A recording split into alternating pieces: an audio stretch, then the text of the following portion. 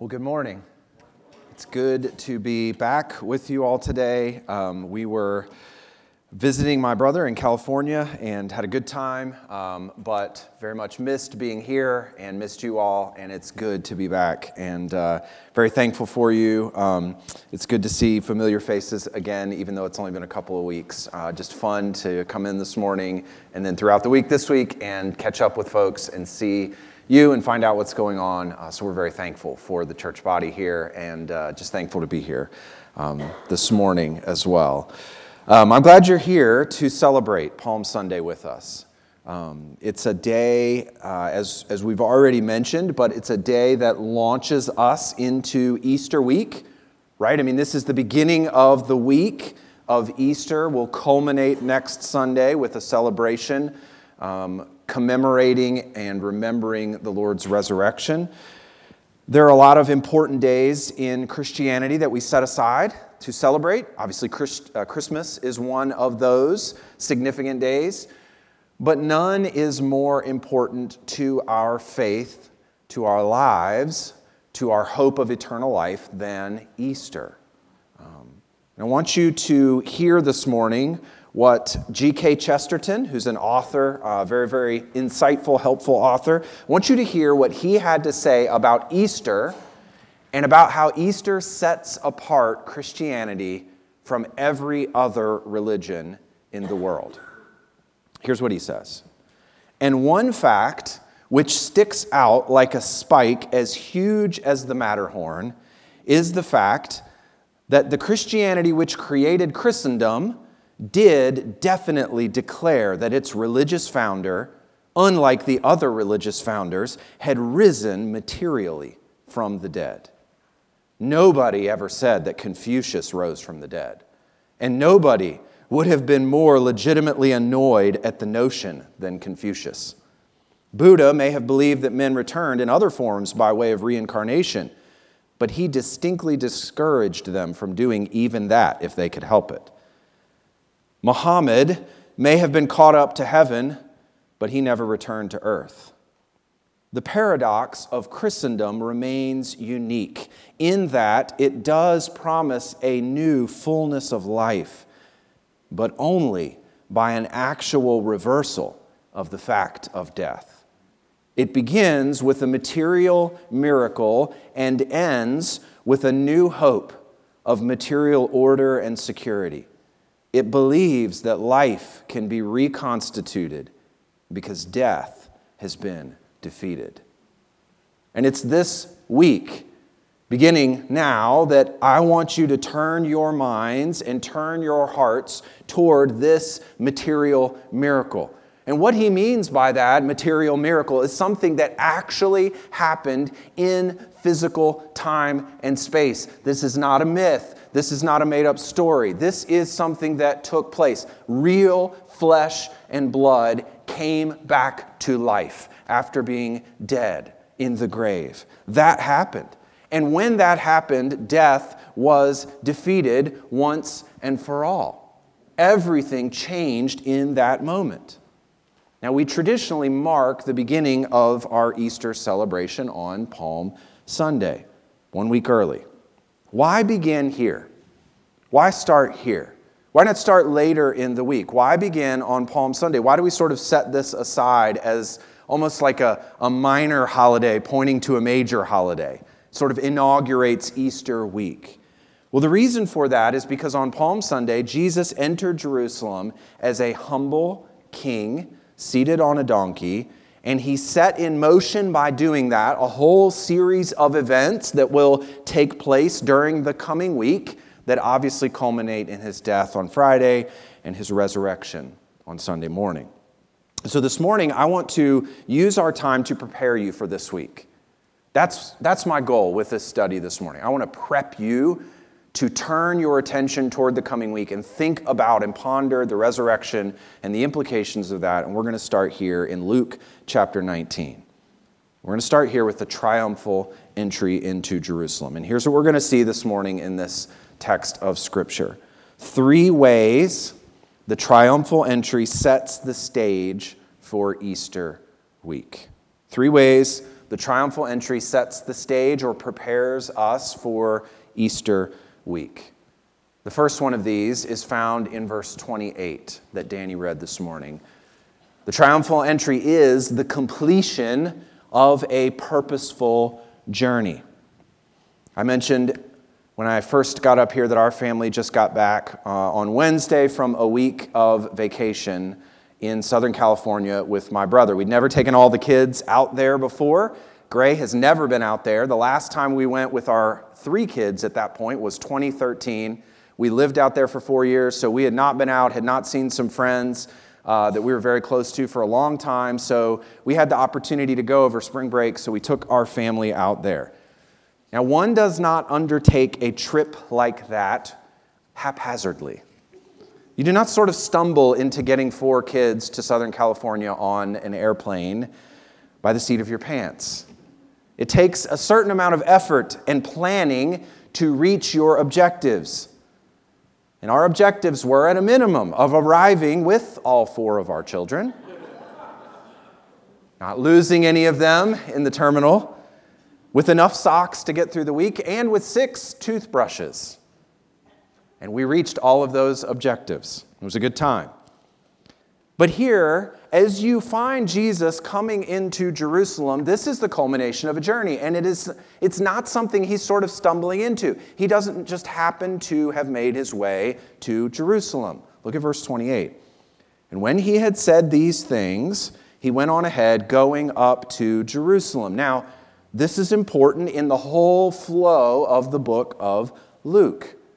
We've not been studying Luke, but I want to take you back to the very key turning point in the book of Luke in chapter 9. I want you to flip back in your Bible to chapter 9, and I want to show you something. The whole book hinges on this passage at the end of chapter 9. Everything turns here, and everything flows from what we're about to read in verse 51. Look at this. When the days drew near for him to be taken up, right? So there's a purpose, there's a goal. Jesus understands that his time on earth is drawing to a close. And so what does he do? He set his face to go to Jerusalem. Now, you may not have realized this before as you're reading through Luke, but everything from this point on till we get to the triumphal entry is on a journey. Everything in chapters 10 through 19 happens on this journey to Jerusalem. All of the teaching, all of the miracles, everything that happens in those chapters fits together and points to his going to Jerusalem in order to die on the cross. Jesus teaches and instructs his disciples in these chapters on the nature of salvation, on what true discipleship looks like, and he does all of that so that he can prepare them for what is about to happen. Everything is intentional. It's not haphazard. And what's going to happen when he gets to Jerusalem? Well, he knows he's going to be taken up. But before he's taken up, he will die a brutal death on the cross. It will be incredibly difficult for his disciples. And then 3 days later, he will rise again. That's why he's going to Jerusalem. There's a purpose to this journey. Now, when you think about that journey and the purpose of that journey culminating in his death and resurrection, that pattern that he sets of going to the cross and dying in order to rise again, that pattern has massive implications for his followers. In fact, right after he sets his face to go to Jerusalem in Luke 9, I want you to look at the next passage beginning in verse 57 and look at how this has an implication for those who would follow Jesus. Your life must take up the same pattern of dying to self as you follow him in order to receive true life. Look at verse 57. As they were going along the road, someone said to him, "I will follow you wherever you go," as if it's easy.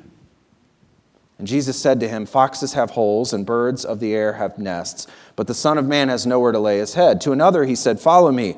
But he said, "Lord, let me first go and bury my father." And Jesus said to him, "Leave the dead to bury their own dead, but as for you, go and proclaim the kingdom of God." Yet another said, "I will follow you, Lord, but let me first say farewell to those at my home."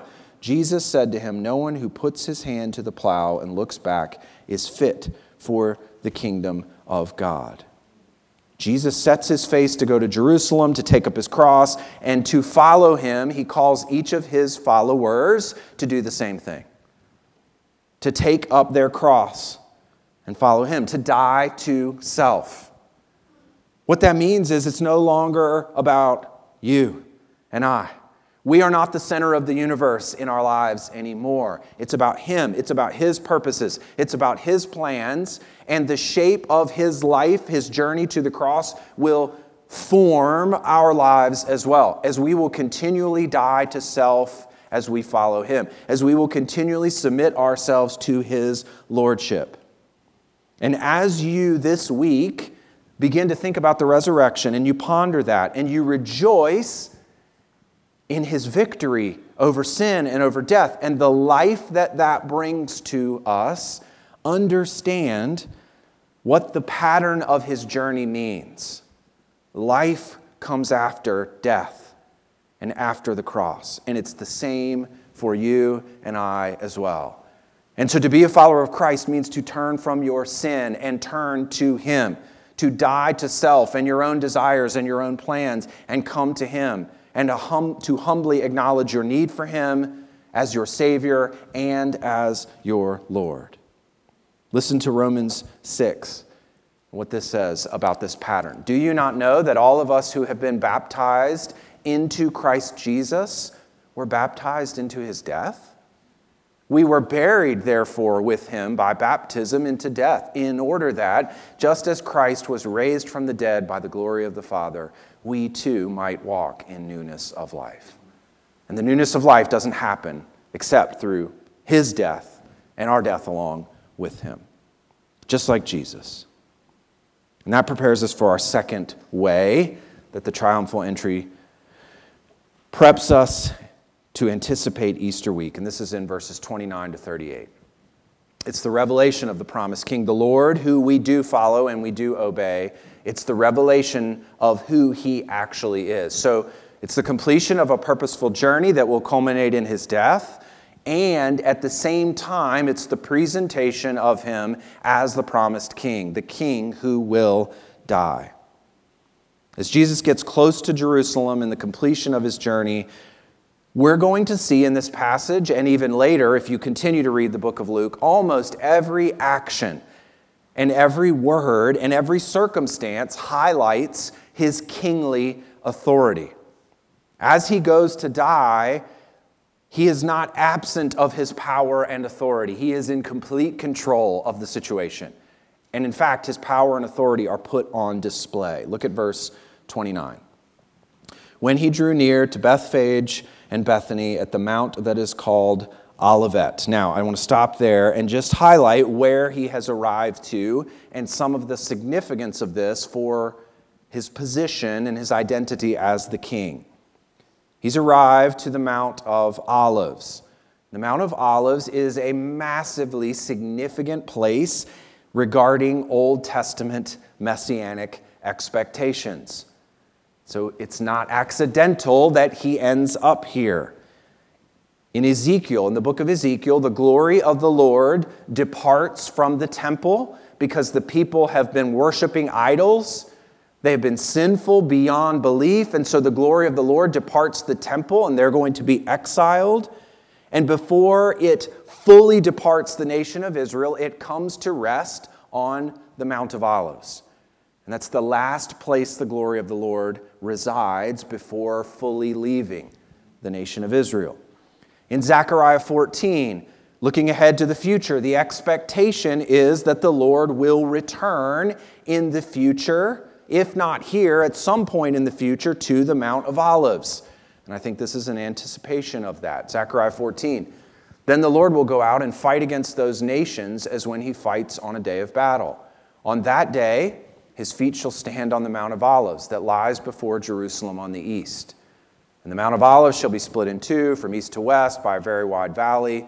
so that one half of the mount shall move northward and the other half southward. And so this had significant meaning for Israel as they thought about their future and as they thought about messianic expectations.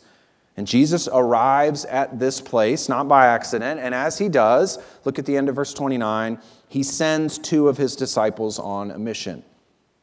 When he arrived near to Bethphage and Bethany at the mount that is called Olivet, he sent two of his disciples, saying, verse 30, "Go into the village in front of you, where on entering you will find a colt tied or a donkey tied, on which no one has ever yet sat. Untie it and bring it here." Now, Jesus obviously is looking ahead to the future, knowing what's going to happen, anticipating what's going to happen, being fully aware of it, and commanding the circumstances and the situation. He commands them to go in and find a colt or a donkey on which no one has ever sat. Now, that's very interesting language, and it's similar language to what's going to happen later in the book of Luke when Jesus is placed in a tomb. Do you remember this in your reading of the Gospels? What does it say about the tomb in which he will be placed? Luke 23 and verse 53. It says this, "Then he took it down and wrapped it in a linen shroud and laid him in a tomb cut in stone where no one had ever yet been laid."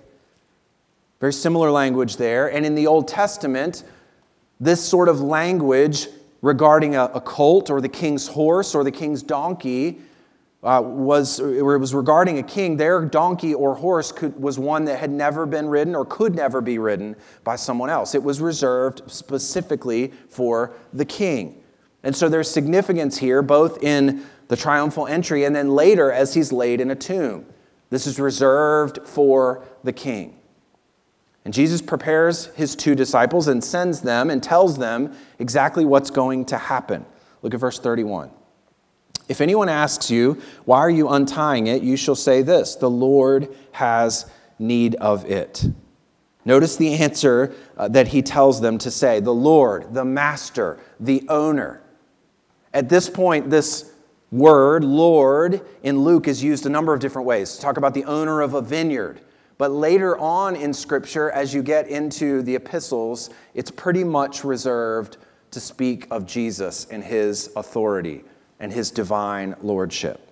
And so he's the master and the owner, and he has need of this. And amazingly enough, as the disciples go, they find exactly what Jesus tells them they will find. Look at verses 32 to 34. "So those who were sent went away and found it just as he had told them. And as they were untying the colt, its owner said to them, 'Why are you untying the colt?' A reasonable question. And they said, 'The Lord has need of it.'" Now, this is not the only time in the Passion Week, the week of his death and resurrection, that this sort of thing happens. Not the only time at all. I want you to flip ahead to Luke 22. I'm going to show you a very clear example of this.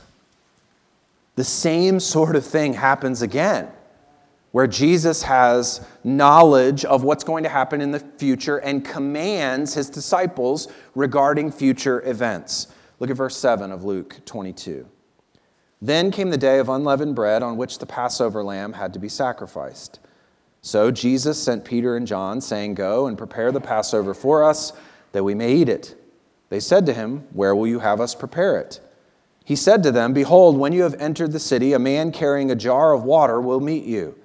Follow him into the house that he enters, and tell the master of the house, the teacher says to you, where is the guest room where I may eat the Passover with my disciples? And he will show you a large upper room furnished. Prepare it there.' And they went and found it just as he had told them, and they prepared the Passover."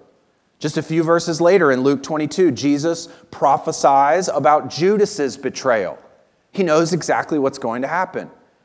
And then later, he prophesies about Peter's denial, and he predicts exactly what's going to happen with Peter. Now, all of these events happen leading up to his death, and all of them show us that Jesus is in complete control of what's happening.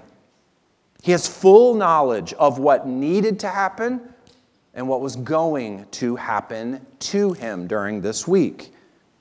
He does not get caught up in a religious or political debate and come out on the wrong end of the circumstances. That's not what happens here. He doesn't die on the cross because the powers that be are just too overwhelming. He's not a pawn in this situation and in these circumstances. He's in complete control. He knows exactly what's going to happen, and he's orchestrating it all through his sovereignty. This is how the disciples understood it. Look at Acts. I'll show it on the screen. Look at the way Peter describes this in his preaching after the resurrection. Men of Israel, hear these words. Jesus of Nazareth, a man attested to you by God with mighty works and wonders and signs that God did through him in your midst, as you yourselves know, this Jesus delivered up according to the definite plan and foreknowledge of God, you crucified and killed by the hands of lawless men. Jesus was delivered up according to the definite plan and foreknowledge of God. He is in control. The whole thing is moving along according to God's sovereign will. And this plan is fulfilling Old Testament expectations. Everything is coming together in Jesus. Look back in Luke 19, verse 35. The disciples go. They get the colt. The Lord has need of it. In verse 35, and they brought it to Jesus, and throwing their cloaks on the colt, they set Jesus on it. Hear him being set on the colt, and then listen to Zechariah chapter 9, which I didn't put on there, unfortunately. So I'm going to have to turn back to Zechariah 9 and read this. Let me see if I can find it. Here we go. Zechariah 9, verses 9 and 10. Rejoice greatly, O daughter of Zion. Shout aloud, O daughter of Jerusalem. Behold, your king is coming to you. Righteous and having salvation is he, humble and mounted on a donkey, on a colt, the foal of a donkey. I will cut off the chariot from Ephraim and the war horse from Jerusalem, and the battle bow shall be cut off, and he shall speak peace to the nations. His rule shall be from sea to sea, and from the river to the ends of the earth. This is expected for him to arrive this way, and notice what happens as he approaches. Notice what the people do in verse 36. And as he rode along, verse 36, they spread their cloaks on the road. This is not accidental. It's not a side detail. That doesn't matter. What they're doing here is acknowledging the enthronement of a king. There's Old Testament precedent for this. 2 Kings 9, and I just couldn't seem to get the verses to copy on there this week. I am very sorry about this. I do not know what's going on. It's either me or my computer. I'm going to go with me. 2 Kings 9, verses 12 and 13. I've got it. This is talking about Jehu. Verse 13 in particular, as they anoint him king. Then in haste, every man of them took his garment and put it under him on the bare steps. And they blew the trumpet and proclaimed, Jehu is king. So this is very clearly presenting Jesus as the enthroned king, the sovereign king here. And you can maybe picture this. I'm sure you've seen children's Bibles illustrating this or other illustrations of this, or seen movies that depict this, but I'm sure you can have some image of what's happening in your mind. And the excitement is building here as he approaches Jerusalem and as the disciples are cheering and chanting these words that we're going to read here in a couple of minutes, and as they're putting down their garments in front of him, and the palm branches, which the other gospel writers mention, as he approaches Jerusalem from the Mount of Olives. They're presenting him as the king who is about to be enthroned. This turns into a moment of praise to God. Look at verse 37. And as he was drawing near, already on the way down the Mount of Olives, the whole multitude of his disciples began to rejoice and praise God with a loud voice for all the mighty works that they had seen. And so they're motivated by the miracles they've seen, by the mighty works that Jesus has done, to praise God for this. Now, what's interesting here is I think, even though they're his disciples, and Luke is clear to point that out, these are the disciples of Jesus, not just a random crowd from Jerusalem. The disciples of Jesus have seen his mighty works, and so they are following him to some extent, but my suspicion here is they still fully expect some sort of political deliverance. They expect him to ride into Jerusalem and to deliver them from the oppression of Rome and to free the people of Israel and for them to get their land back. And so because of that, they naturally use words that speak of him as the king. Look at verse 38.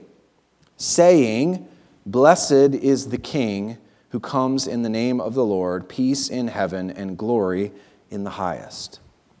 Now, it's very important that we understand what it is that they're saying and where it comes from here.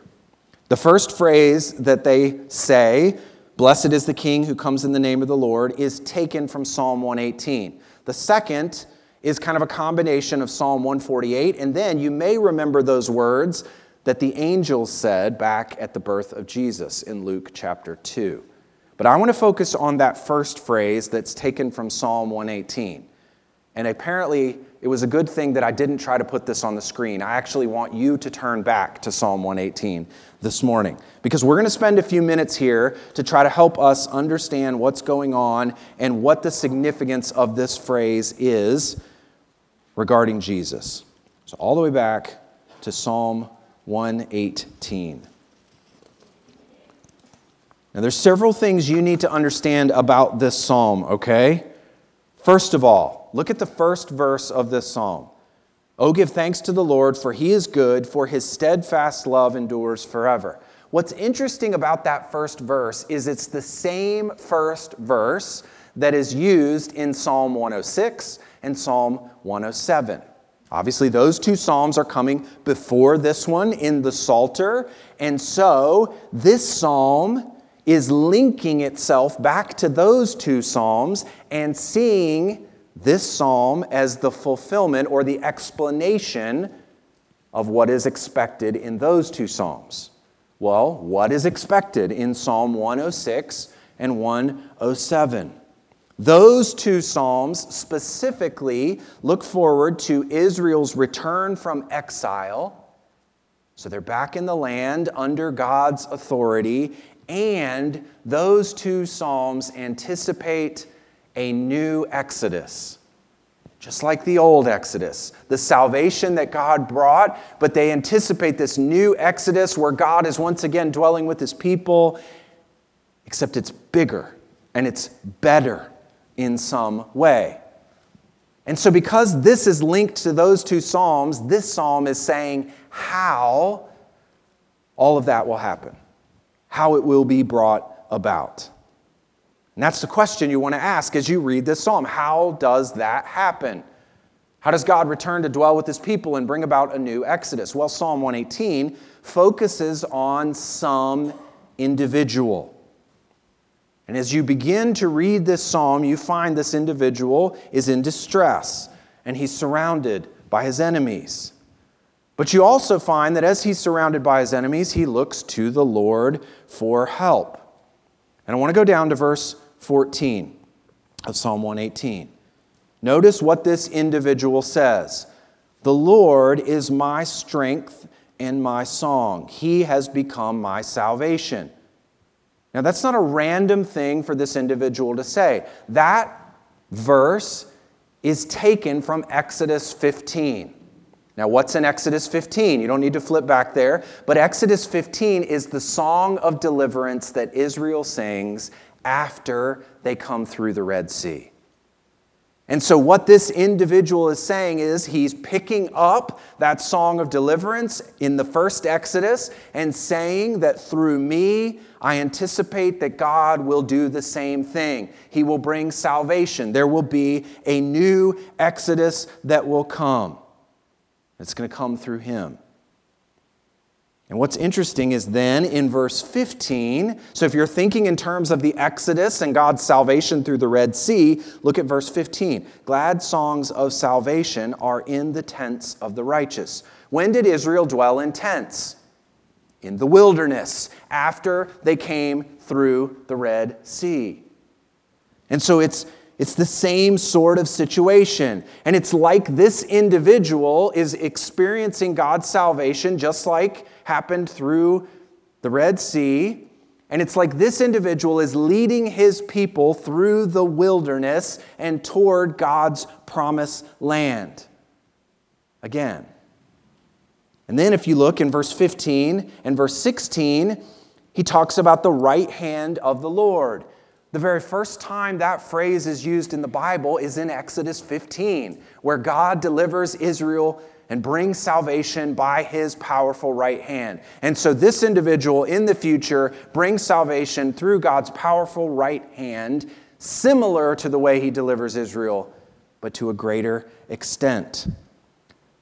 Now, after leading the people through the Red Sea by God's right hand, this individual through the wilderness in their tents approaches Jerusalem. Look at verse 19. Open to me the gates of righteousness, that I may enter through them and give thanks to the Lord. It's like he's leading the people to God's presence and to Jerusalem, and he's asking to be let in. Verse 20, he's going to bring the righteous with him. This is the gate of the Lord. The righteous shall enter through it. They enter through him into God's presence. And then in verse 22, we actually find out a little bit more about this individual, and you may recognize some of this language. The stone that the builders rejected has become the cornerstone. And so this individual, there's some sort of rejection that he will experience, some sort of persecution that he will experience, and through that, he will become the cornerstone of God's new temple. And he will be the one that will usher people into God's presence. In the book of Isaiah, we read about a cornerstone, that the cornerstone is a king from the line of David who will deliver his people. And when he arrives, this future Davidic king, this cornerstone who is rejected, when he arrives, look at verse 24, this is the day that the Lord has made. When he approaches Jerusalem to bring his people into God's presence, this is the day that the Lord has made. Let us rejoice and be glad in it. It is a day to rejoice in, and then lo and behold, look at verse 26. Here's our phrase that the people said as Jesus approaches Jerusalem from the Mount of Olives. Blessed is he who comes in the name of the Lord. We bless you from the house of the Lord. Now, I think, all the way back in Luke 19, that the people are speaking better than they know. I think that's what's going on. They identify him with this individual from Psalm 118. They're expecting salvation and deliverance, but they don't fully understand his rejection. I think verse 22, the cornerstone language, they don't fully get that. But what's amazing is that this psalm is picked up again in the New Testament many times after Jesus' resurrection. And it's like the disciples can finally put the whole thing together. And they see him coming and bringing salvation and ushering his people into God's presence. And they finally realize that the way he does that is through his being rejected as the cornerstone, the stone that the builders rejected, who has become the chief cornerstone. Listen to Peter's preaching in Acts 4. Let it be known to all of you and to all the people of Israel that by the name of Jesus Christ of Nazareth, whom you crucified, whom God raised from the dead, by him this man is standing before you well. This Jesus is the stone that was rejected by you, the builders, which has become the cornerstone. There is salvation in no one else, for there is no other name under heaven given among men by which we must be saved. And so they fully and finally, after the resurrection, the disciples recognize exactly who he is, and they're able to put all of this together. And that, putting it all together and seeing who Jesus is, should certainly lead us to worship this Easter as well. And that's exactly what has happened here, even though these disciples don't fully understand what's going on. But they do worship the Lord, and that should provoke us to worship as well. And this is the last way that the triumphal entry prepares us. It sets our hearts toward the proper worship of God. Now, of course, they're excited, but not everyone is excited. There's a group of grumpy people who are coming onto the scene. Look at verse 39. And some of the Pharisees in the crowd said to him, "Teacher, rebuke your disciples." They hear what's going on, right? They know their Old Testament. They know Psalm 118. They understand at least some of the implications of this. They see how the people have changed the wording. Instead of saying he, they now speak of Jesus as the king. So they understand the implications of what they're saying, and they're appalled by that.